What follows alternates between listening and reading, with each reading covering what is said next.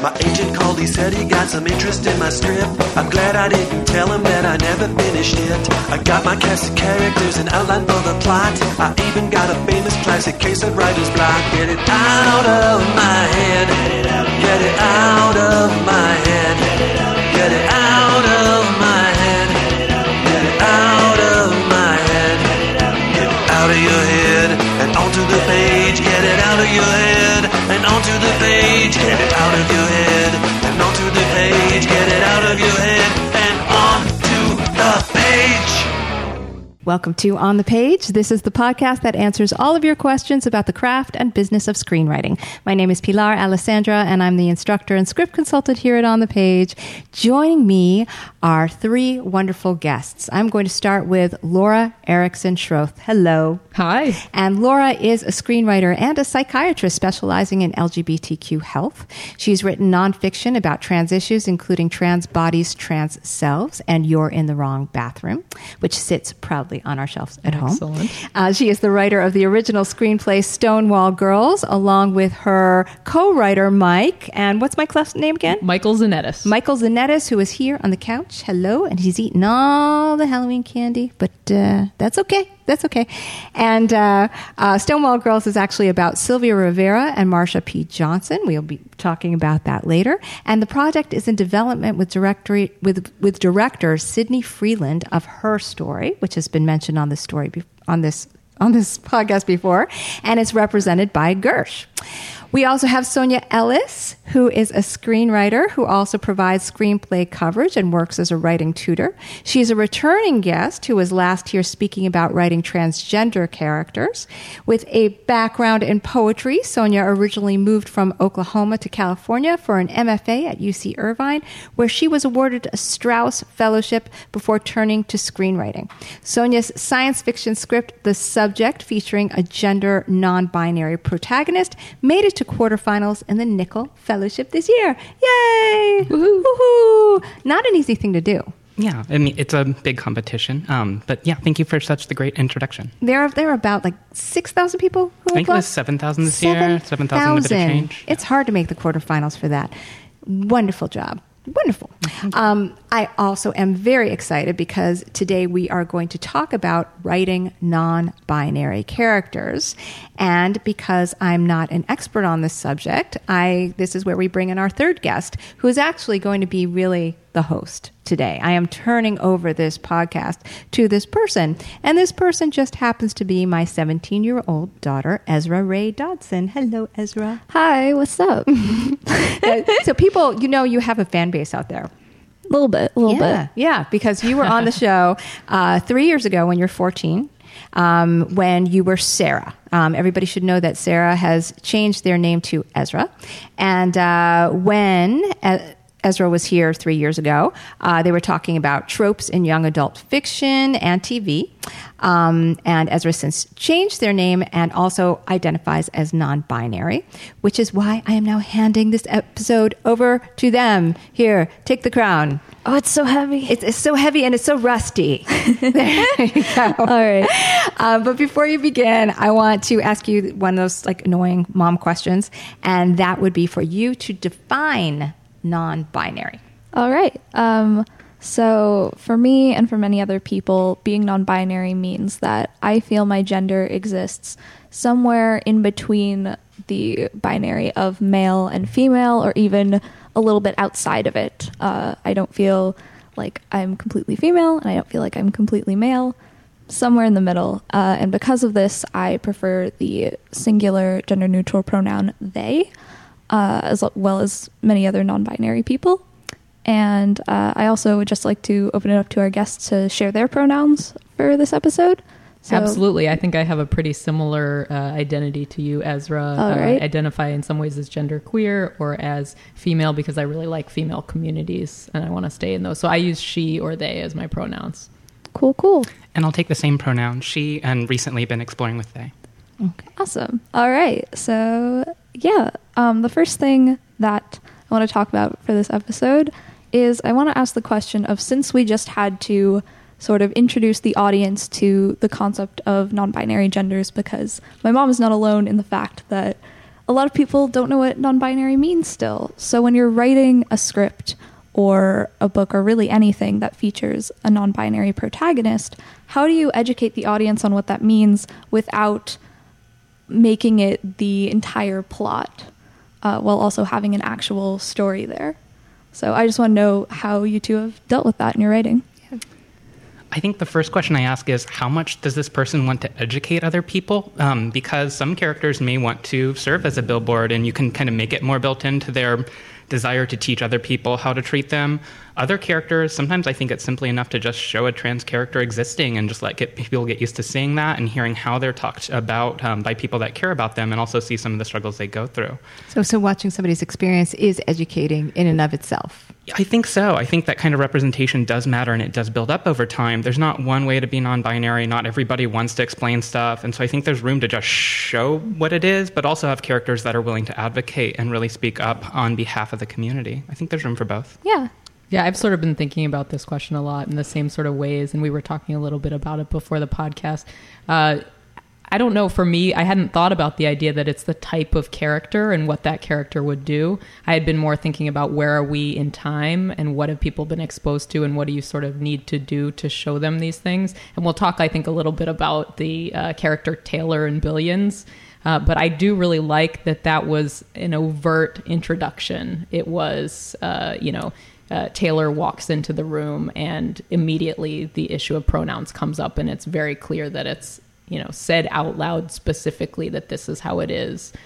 Because I think it may still be a time in history when people have never even heard of the concept of genderqueer people or non-binary identities. So it may be important to do some sort of introduction. But I love the idea that you bring up that you can also have somebody that just sort of exists in the world, and over time people get to understand that character that way. Isn't that a little bit why Taylor and Billions actually works? Because with the exception of what pronouns do you use, it stopped being an issue right away, right? Oh, immediately, yeah. I mean, that scene is amazing. Yeah, I agree. Taylor walks in and Axe is just like, yep, that's fine. Moving on, business.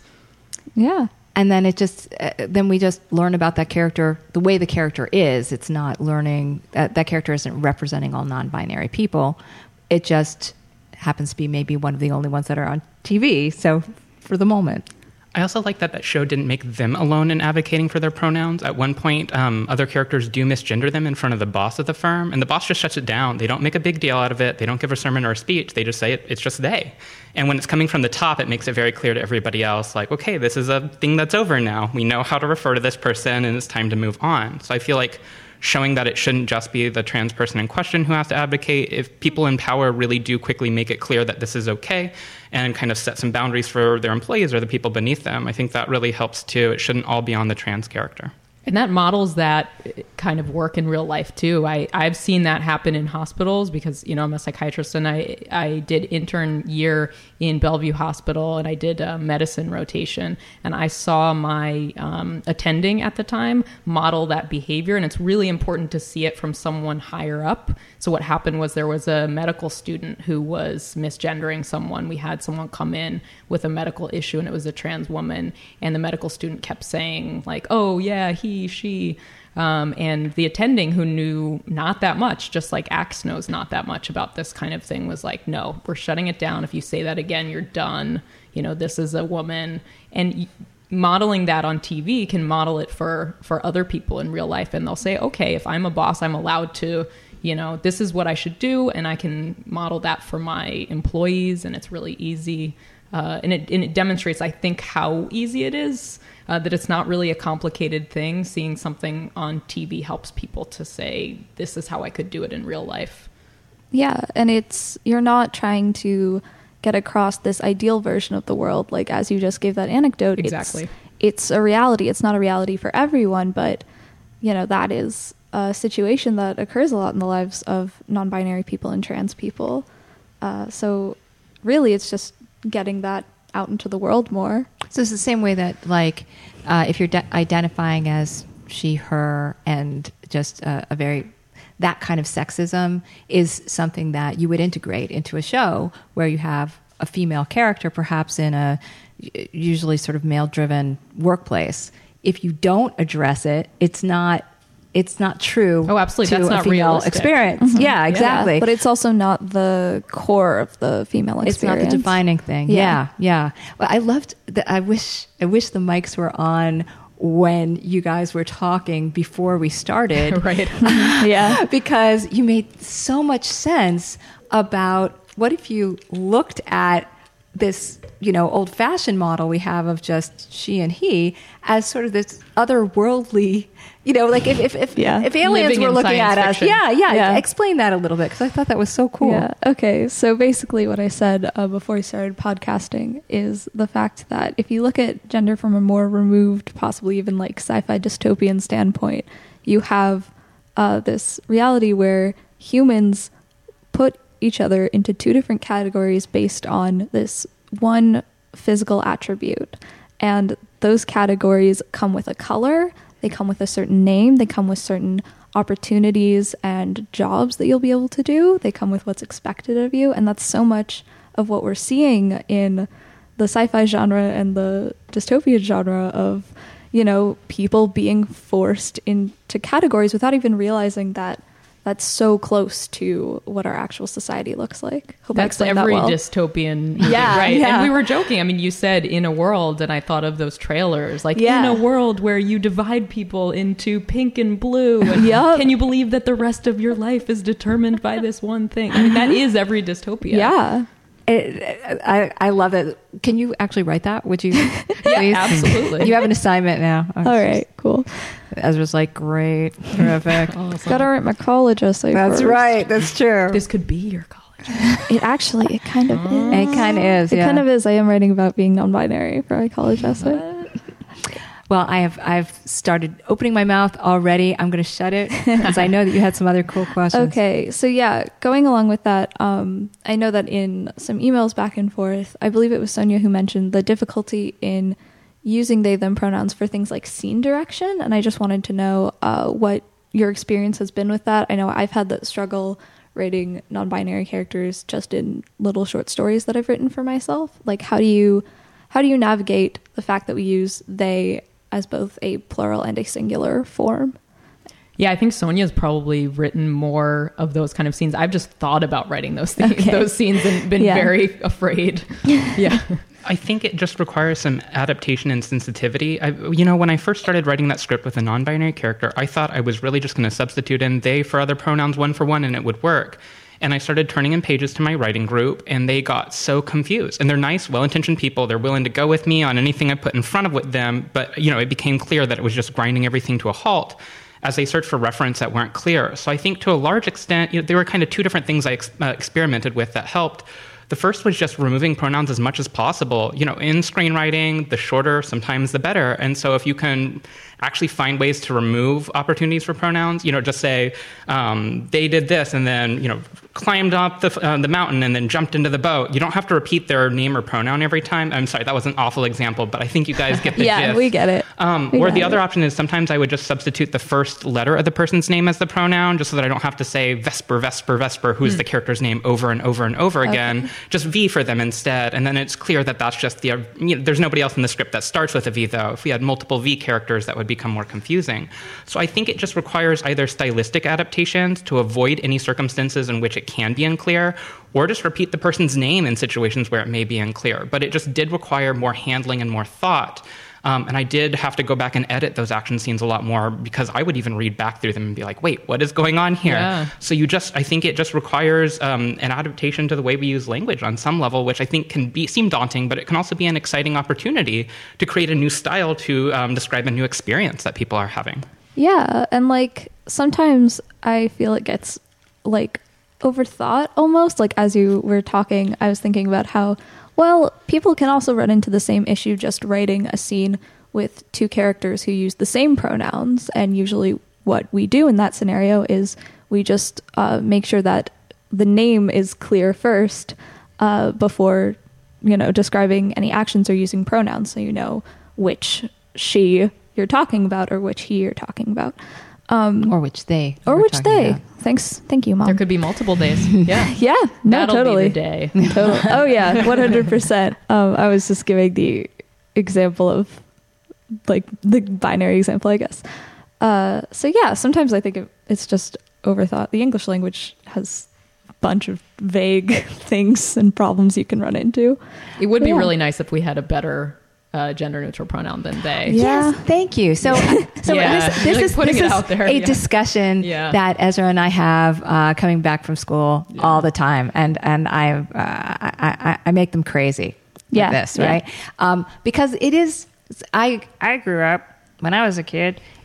Ms. came into fashion. And, people don't know that was something that women had to fight for. It was the term Ms. It was either Miss or Mrs. And Ms. is now part of our language. We have no idea. Like, I'll read period scripts where people use the word Ms. because they think it's been around that long. So I guess my feeling is, why not another pronoun? No, I know that doesn't have much to do with writing. It has to do with the bigger, And there are others. picture. Yeah, there are others.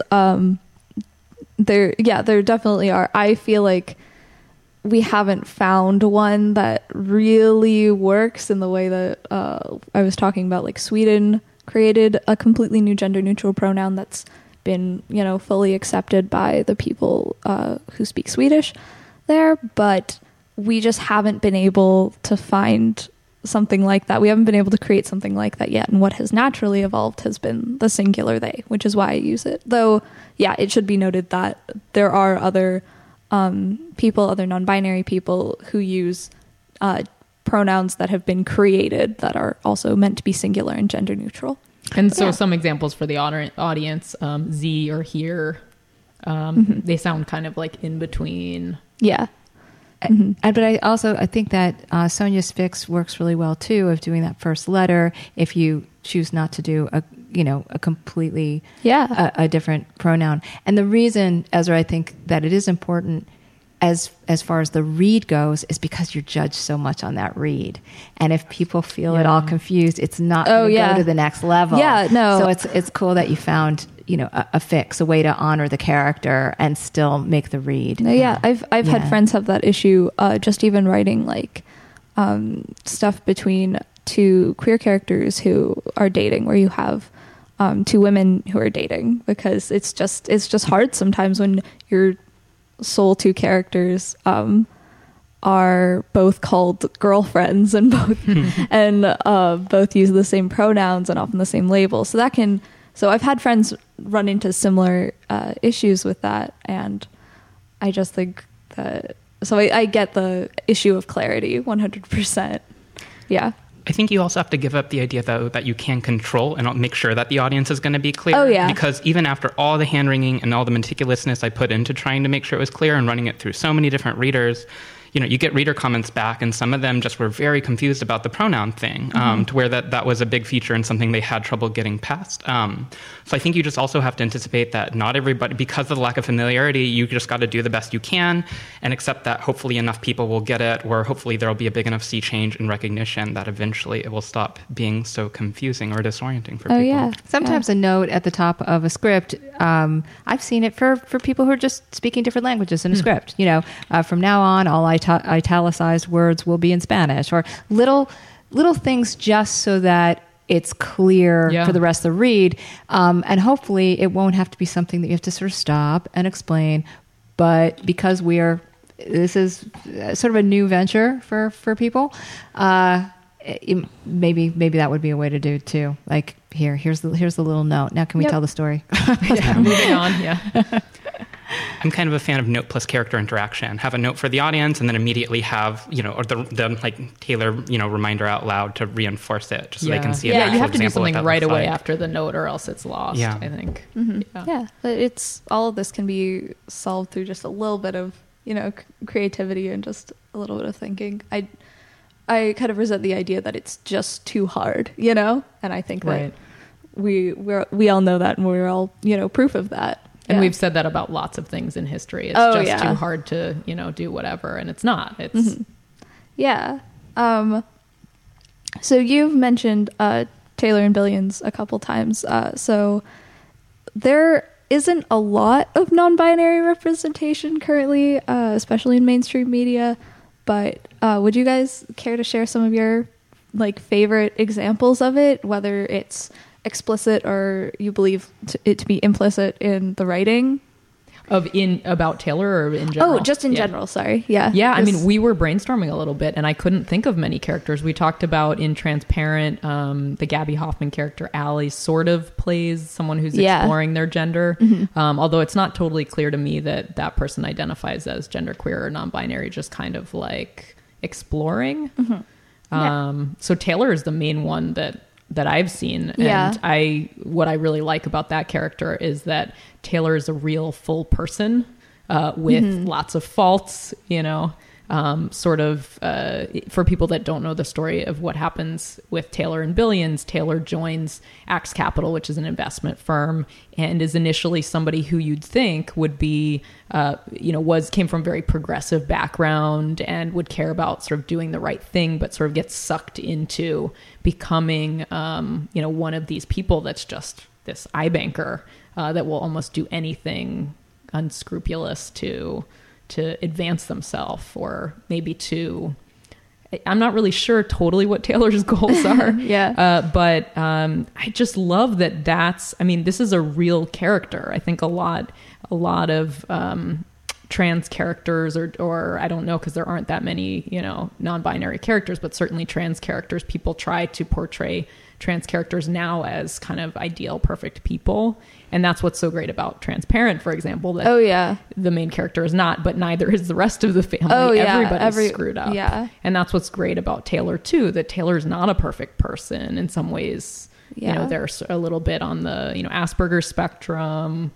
So that's what I really like about that character. Any character, you have to create somebody who is, a real person who has their, their issues, but that's how they come across. And that's how the audience ends up seeing somebody who they can sort of identify with. Like, oh, this person is a real person. Yeah. I have faults. They have faults. It's not some sort of fake Hollywood thing. Yeah. That's a super great point, because we don't just identify with characters on the basis of gender. I mean, I know I get very happy when I see non-binary characters. Please write more.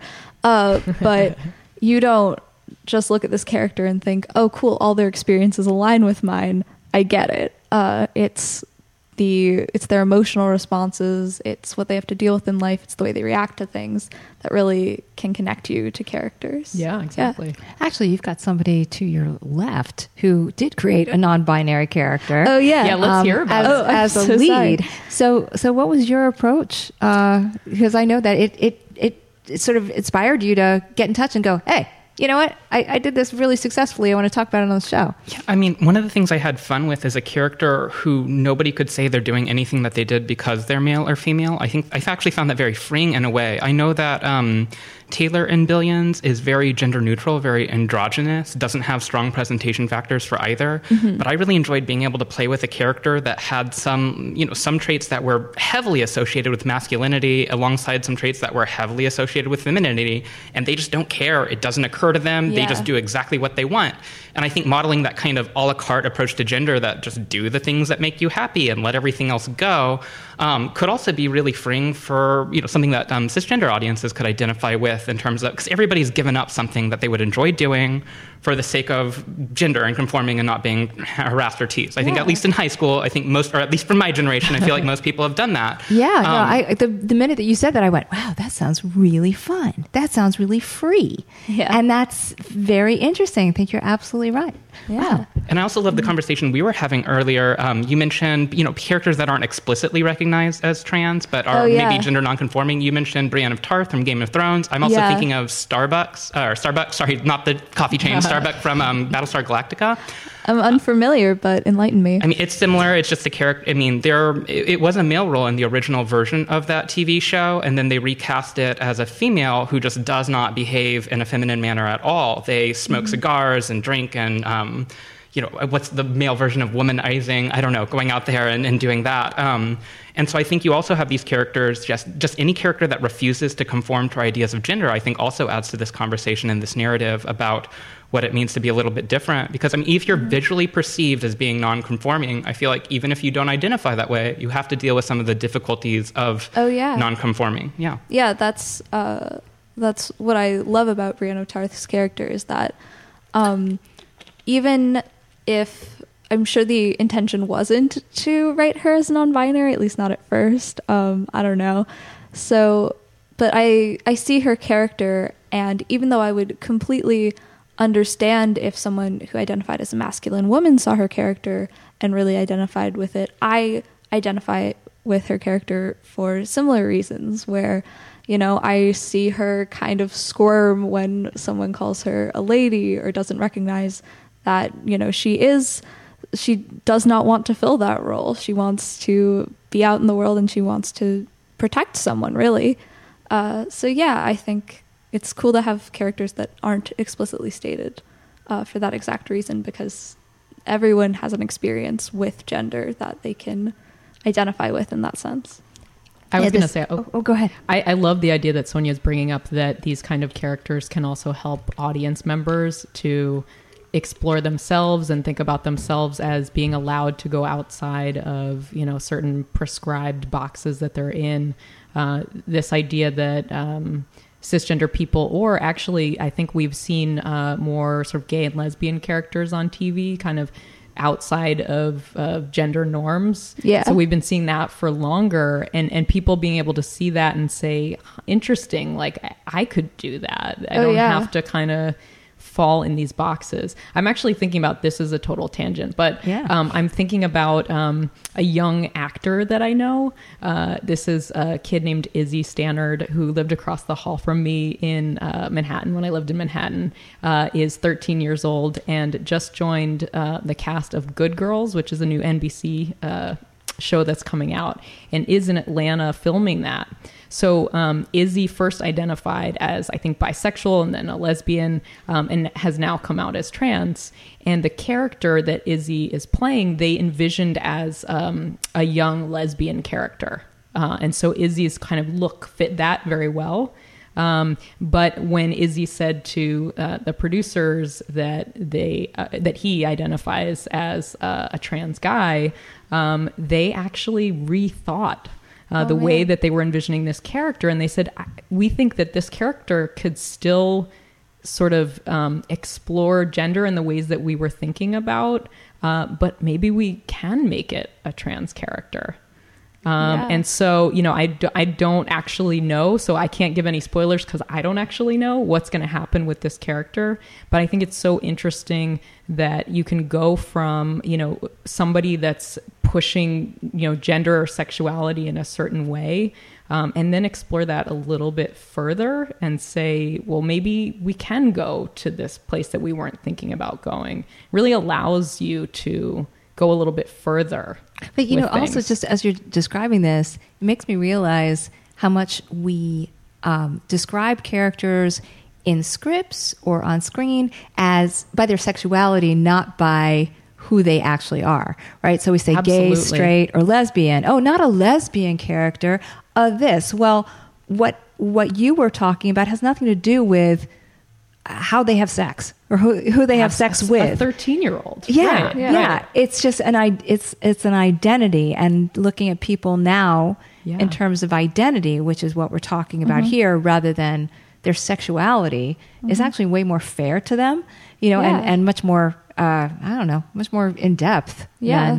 And a little less seedy. Because it's about who you are, not who you're attracted to. And I don't know that we need to do this for your audience, but, you know, I teach a bunch of, you know, intro to LGBT 101 and things like that for healthcare providers. And I always do that. The first thing that I do is, you know, what's gender identity versus sexual orientation, right? So you say, okay, gender identity is your own gender, and how you identify versus sexual orientation is the people that you're attracted to, which are really very different things. But because over time we've come to have these stereotypes about gay men and lesbians as being sort of different in terms of their gender, we have sort of put them on this spectrum. Or also saying, and they're all one way. You know, as though that is a character description. Like we wouldn't say, you know, Pilar Alessandra, heterosexual. Like that doesn't mean anything, right? Right. I'm learning. Sorry. No, you're fine. I've gone on a lot of tangents as well. I'm sorry. Even like going beyond that, I don't know how much gender always says about a person either, you know? I care, like it matters to me if I because I want to address people correctly and in a way that makes them feel comfortable. But beyond that, it's like, okay, cool, you're this. Do you like art? What's your favorite book? What's your favorite color? Well, actually, Sonya, you came up with a list, right? So that list would be more towards things that are trans specific, because the important thing is that when you're writing trans characters, you have all the normal human stuff, and then you just have these extra complications on top. Mm-hmm. I did start a list.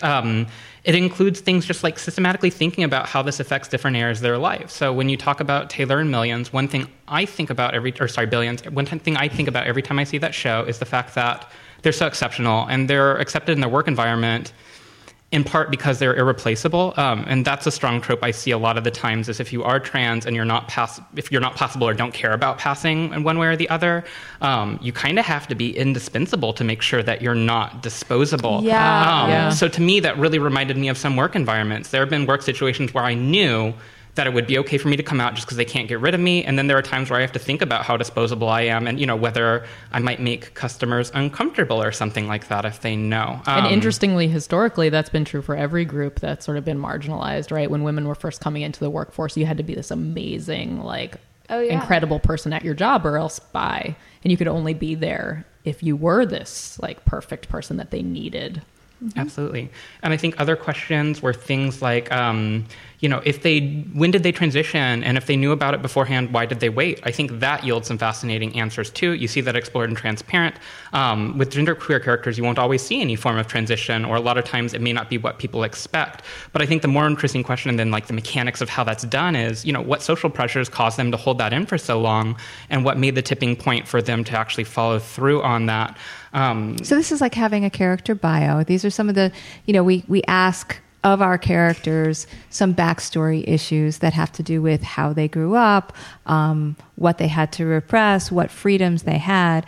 And so when you're talking about non-binary characters, this is a list of questions to think about so that when they start page 1, you know who they are. That doesn't necessarily mean that you're addressing it within the show or within the script, but right? I agree with that completely. And I think some of these questions will be relevant. For instance, in Billions, we keep going back to that, but we don't see any aspect of it. Yeah, I know. It's all we got. It's all we got to hold on to.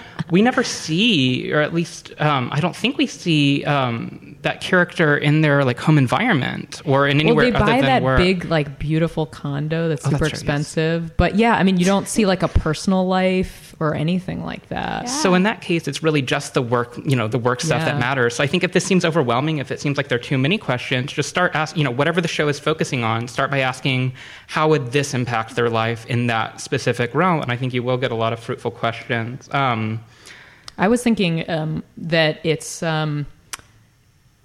interesting to talk about whether you want to give everybody's backstory. If you wouldn't give the backstory, specifically outright in an episode or in a film about someone else, is that just information that we know about the character as we're writing, or do we specifically put in that information? So I guess where I'm going with this is, so in Orange is the New Black, for example, you see Laverne Cox's, story before she's in prison, because you see everybody's story before they're in prison. But in a lot of films or TV shows about trans characters, they're the only person's backstory who you see in that way, in how they came to, identify the way that they identify. You don't see the other people in that story's backstory. And I think it's sort of this idea that we think the audience needs to know how this person became trans or whatever it is, where we don't need to know about how these other characters became who they are, because we can't really truly understand, or this is the idea that we couldn't really truly understand a trans character unless we're able to see how they came to be who they are, which is sort of messed up. I love the idea of having in our heads how the character became who they are, just like you would for any other character in anything that you write. But how much do we really explicitly state that? And I don't know the answer to that. I think, though, that getting back to a character biography, biographies are for the writer. They're so that when you hit the page, you feel you know the character. Mm-hmm. And sometimes you can't do that if you haven't really thought about who they Absolutely. were before page one. So whether you make that part of the story has to do with whether it's relevant to the story. I'm curious, you've got a sci-fi script. It just happens to have a non-binary character in it.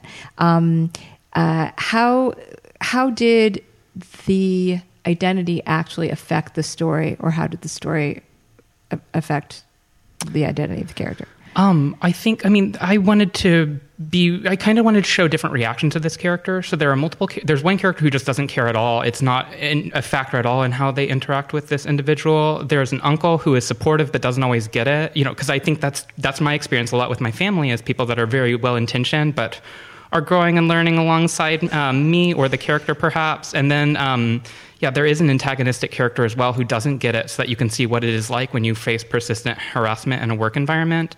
And I was just kind of interested in also opening up the idea of a character, who is messy, who isn't always good all the time. And so one thing I've seen a lot, and that I think queer people sometimes get a pass for, that I wanted to discuss and dig into, was the fact that I see a lot of discrimination towards other groups of people sometimes in the queer community. There are people who are oppressed, but they pass that oppression on to other people. So I really wanted to explore a character who has some problematic behavior and has to learn because they've been living in a bubble and haven't had a lot of exposure to people, and kind of show that process of somebody being exposed to people of difference, even though they're already different. Because I think a lot of times people assume if you're queer, you're like super liberal and down with everything. And I wanted to explore the idea that it's not always that part and parcel of a package, and queer or non-binary people can make mistakes or not get everything right in regards to other groups of people too. We're not all like the PC police, super on it in that way.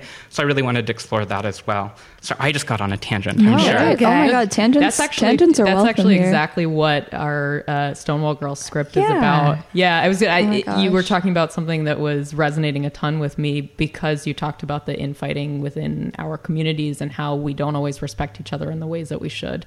And that's what Stonewall Girls is about. It's about these two trans women that were, living on the street a lot of the time, very marginalized, who were, very active in the early, what was then called gay rights movement, and, did a ton of work and were on the front lines and were fighting and put their bodies out there. And then, people turn around and sort of reject them from, gay rights movements later on, not even very much later on.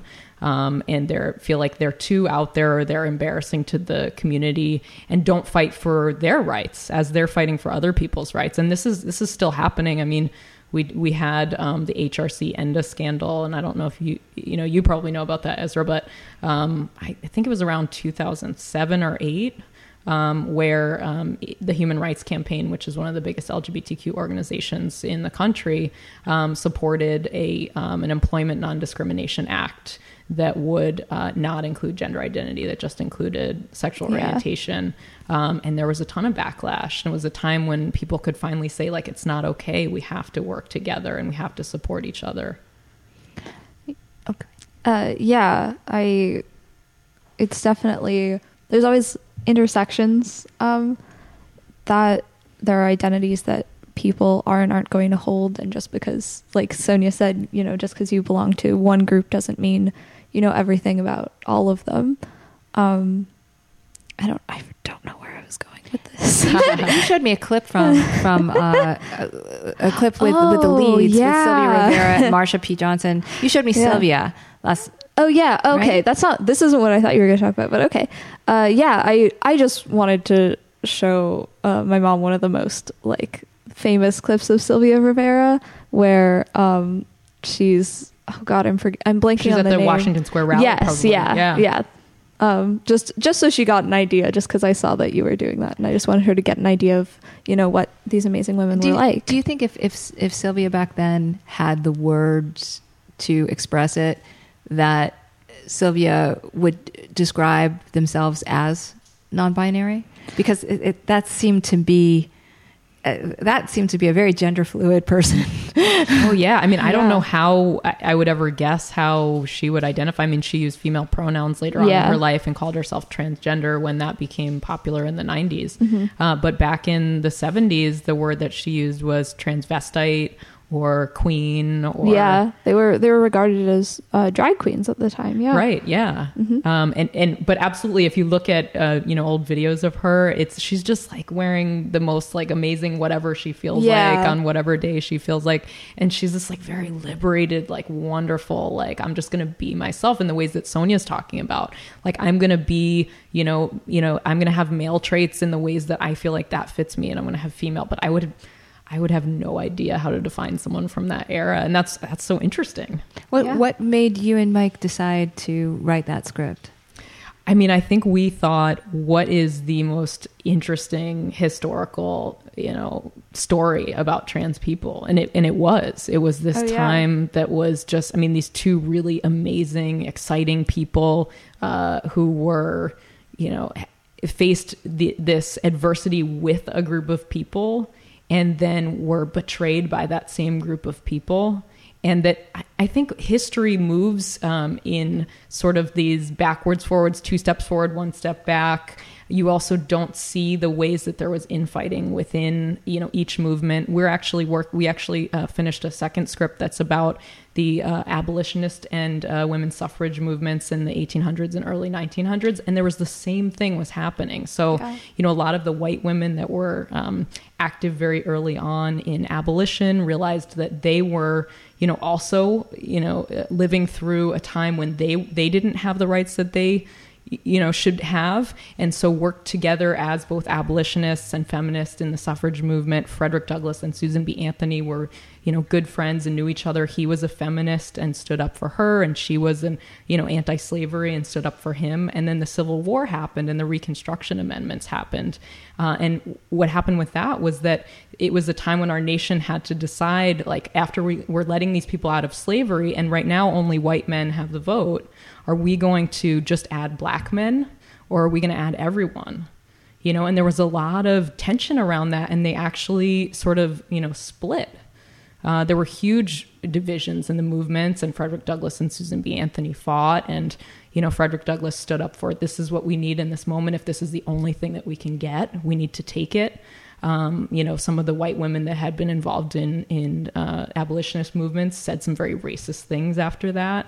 And we sort of don't learn that stuff in school. We don't learn that there were all these sort of conflicts and, just these really difficult back and forth times, and that things are not perfect. And this reflects the conflict you were telling me about within the current LGBTQ community, where there's, like, we were watching history yesterday. Yeah, this is what I thought you were going to bring up earlier, is that one of the main conflicts in Her Story, which is a wonderful web series, one of the main conflicts is that you have a cisgender lesbian and a queer questioning trans woman, and the cis lesbian, she's trying to interview this trans woman and learn more about the community, while also trying to reconcile the fact that her friends do not view her other cis lesbian friends do not view trans women the same way she does, and trying to, kind of help them understand when they really don't want to understand why they have to help other people in their community. And she was really hostile about it too. Oh yeah, no, that's why I'm saying, like, they were not ready. They did not want to understand. And that's why it's important to... The thing about Taylor and Billions is that they're the only one in a sea of just white men in this... what is it? A company, a firm? What? I don't... They do something like an investment bank. Okay, so in this money. Something with suits and money. Yeah. I've only seen clips, unfortunately. Yeah. But what can also be interesting is seeing the way that different characters within the LGBT community, seeing the way that a person of color and a trans character are going to interact, and that's why we need more diversity in our scripts, is because those identities can inform each other. And also there can be conflicts there, because right now whenever we're trying to introduce this character that has a background that's different to what we're used to typically seeing, there's a pressure, which Sonya said, to write the good minority, to write this model person who does everything right, when in reality, people are just more complex than that. And sometimes you have characters like Sylvia Rivera and Marsha P. Johnson who were actually left out of certain adaptations of the Stonewall movement. Absolutely. Because they were just seen, even though that's real, they're real, and this was their reality and the life they lived, they were seen as too out there, too complex for an audience to actually handle. But that's what's so great about them. I mean, Sylvia was an alcoholic. Yeah, 100%. Marsha was at Bellevue. So tying that all together. And didn't they substitute, like one of them is known for throwing the first rock or the first brick, right? And so Sylvia, well, she always says it was the second Molotov cocktail, but people say she was the first. Yeah. But they substituted some cute white boy, right? I think he was supposed to be Italian or Puerto Rican or something. Yeah, but it was somebody who wasn't, at least from the movie, wasn't clearly trans. No, definitely. Yeah. And that was like gay man. Was that Stonewall? That was I believe this movie just called Stonewall. Like not to be too shady, but yeah. But that one. Well, where are we? We're at 45 minutes already. Can you believe this? We've been chatting and chatting. I have like a whole other podcast I want to do. I want to ask one question, and I was wondering if I could get some advice from the three of you. Okay. So I have for years taught a class called Writing the Female-Driven Screenplay. Actually, it's called Beyond the Chick Flick. Is this the one you took, Sonya? I don't think so. Nope. It's I only do it about once a year now. It's called Beyond the Chick Flick, Writing the Female-Driven Screenplay. And it's the way I always taught it was, we take like Sigourney Weaver's character in Alien, okay? For example, everybody knows that it was originally written for a man, right? And then she was brought in as, ended up playing it great, and they didn't change anything about the role, and that's why it was so great. So it was the idea of, wait a minute, you can write a female character like a man. And then I would do another example, but in Aliens, right? The next movie, because she is a woman, they say, okay, well, what is integral to the feminine experience? Okay, let's add that. And so this whole thing is this going back and forth between the male experience, or let's say the conventionally male experience, the conventionally female experience, and how, if you think sort of honor both in a female character, that can make a rich character. But I had this moment in the last class where I went, I think I've been talking about just being more non-binary in our ways of looking at female characters on screen, that they can incorporate what's traditionally masculine and traditionally feminine, not turn their back on that, and that will make them more interesting. So I guess my question to you is, should I stop teaching this class? Should I add something about non-binary? Should I change the title of it to writing ideal characters are non-binary? Like, I don't know. Can you help me out? I think the version of that class that I would be most in love with would just be writing outside of gender, just writing characters that are, whether male or female, who don't conform, because then it's no binary at all. But once again, that might be a bit out there for some people. I like that, No, though. That's brilliant, because then you could do action movies with men that weren't, right? That weren't sort of like the same. Like you could do both ends of the spectrum, not just like, not the traditional chick flick, but not the traditional action. So writing outside of gender and just really look at rich characters and the fact that it incorporates all these parts of us. Yeah. Right? Mm-hmm. Yeah. What I would also add to that is just like, I keep losing my train of thought. I'm so sorry. The idea that breaking down these norms of gender can also help not just women, not just non-binary characters, but they can also help make more complex male characters, which I wish we saw more of. I believe something that we've talked about is the fact that every time you're watching one of those stereotypical action movies with this like big buff white guy, when any man in a movie shows emotion, it's often through anger, it's through like punching a wall or something. And just the way that Sonya's idea of, breaking down and writing without gender, how that helps everyone, how that helps all your characters. Because when you're not strictly thinking about like, okay, well, women, I can't write the stereotypical woman, so we're going to scale that back. It's why are we still writing stereotypical men? And why do these categories have to be exclusive to them, I guess? Yeah, and breaking down the model, even though I haven't done a very good job of it, but also talking about gender outside of like, this is what women do and this is what men do. Right. Yeah, hopefully that made sense. That makes sense. I'm completely changing my class. And I think that to some extent, I think Hollywood is a little bit responsible for creating these ideas of what's a traditional man and a traditional woman, and then it becomes this kind of... A little bit responsible. A little bit. I'm trying to understate things. And then there becomes this kind of feedback loop where, where new writers think, oh, that's what I'm expected to do. I'd better hit those marks to appeal to the, if that's what people want, I'd better hit those marks and write those kinds of scripts. I know I felt a ton of pressure to write like that when I first started. And I only really started to feel comfortable when I started writing non-binary characters and people where I stopped thinking about what did people expect as much in terms of gender and just did my own thing. And I think that eventually audiences would respond well to that stuff, because I think people do get tired of seeing the same thing over and over again. And characters that are original and fresh and don't do exactly what we expect of them, I think those are some of the most invigorating characters out there. So I think this is a huge opportunity to just start making characters that are just themselves. Because even if that's the message Hollywood puts out there, that this is what male is, this is what female is, the lived experiences of people over the United States don't conform to that exactly. There are just so many different ways to be masculine or feminine. And I think we could do a better job of reflecting that in our writing. On top of that, just like trying to get a little bit away from thinking that things have to fall into one of those two camps. So well said. Very well said. Yeah. Thank you so much. This has been enlightening. Sonya, that list that you have of some questions to think about when writing non-binary characters, would you send it to me, and could I offer it up to the listeners? Of course. Yeah? Yeah. Okay, so if you're interested in that handout, go to just write me at inquire, INQUIRE, at onthepage.tv. If you are a Patreon member for On the Page, just go to Patreon/onthepage or something like that. You automatically get every handout that we talk about. So if you contribute $5 or more, so check that out.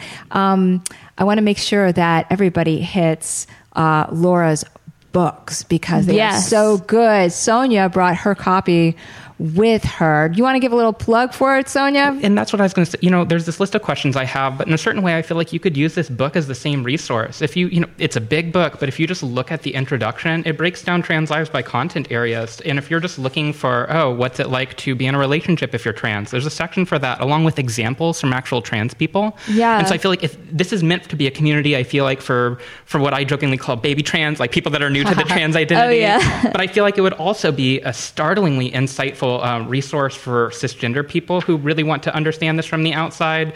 So like there's health and wellness, our relationships and families, life stages, like talking about how do trans people deal with kids. So whatever your character is going through in your script, if they're trans, I have a feeling you can find something in here that will address and talk to it.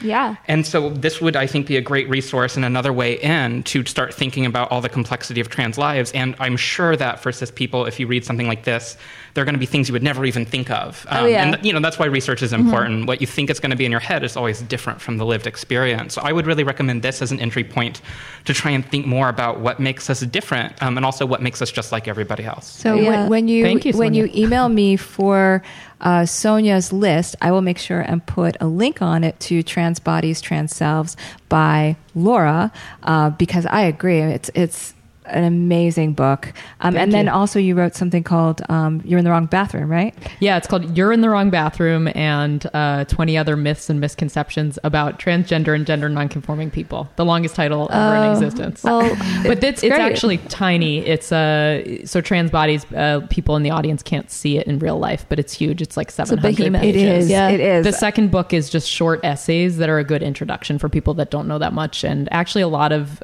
stuff in there you wouldn't necessarily know about history, even if you do know something about trans lives. There's some interesting tidbits. I once read a book about a genderqueer, gender fluid protagonist that I am pretty sure was written by a cisgender person who had a scene where the protagonist was being bullied and they fled to a school bathroom. And interesting. If they had read either one of your books, I'm pretty sure that wouldn't have happened. Yeah. There you go. So check that out. And also, where can people get in touch with the two of you? Do you tweet? Do you have websites? Lay it on us. I've been getting into Twitter, so you can find me at Sonya I. Ellis. Sonya I. Ellis. Yep. Ellis. Yep. And Laura? I wish I could remember my Twitter. I think it's Dr. Dr. Laura ES. I think. I'm also very easily reachable at laura@transbodies.com. Okay, not to be confused with Dr. Laura. There we go. Right, the other one. The other one. Yep. And what about you? You, Ezra. Yep. I have a YouTube channel. I do that thing. It's called just Ezra Rae, R-A-E, Ezra-Rae. And then I do tweet a bit. I tweet all the time. I'm sorry. And my Twitter handle is Ezra Rae, but with an extra A at the end of Ezra. Excellent. And as you guys know, go to onthepage.tv so you can check out the classes, the recorded classes, the Patreon page. We are going to be signing people up now for the first draft class, which will start in January and run through February. It's Saturdays, 12:30 to 3:30, and you can go from premise to pages. And like Sonya, eventually you can write an incredible script that the Nickel Fellowship recognizes and which will soon be sold. That she actually wrote in your class. That's right. And for the record, that class is very influential. I probably wouldn't have ended up writing a non-binary character without some encouragement to write about things that reflect more my life than what I was expecting. So I'm very grateful for that class. It definitely made a big difference for me. Excellent. Look at you, Mom. So thanks again to Laura Erickson-Schroth and to Sonya Ellis and to Ezra Rae Dodson, my 17-year-old. And I was about to say all these kinds of things that would embarrass them. So I'm not going to. Please don't. Okay. And thanks to all of you for listening. Have a good writing week.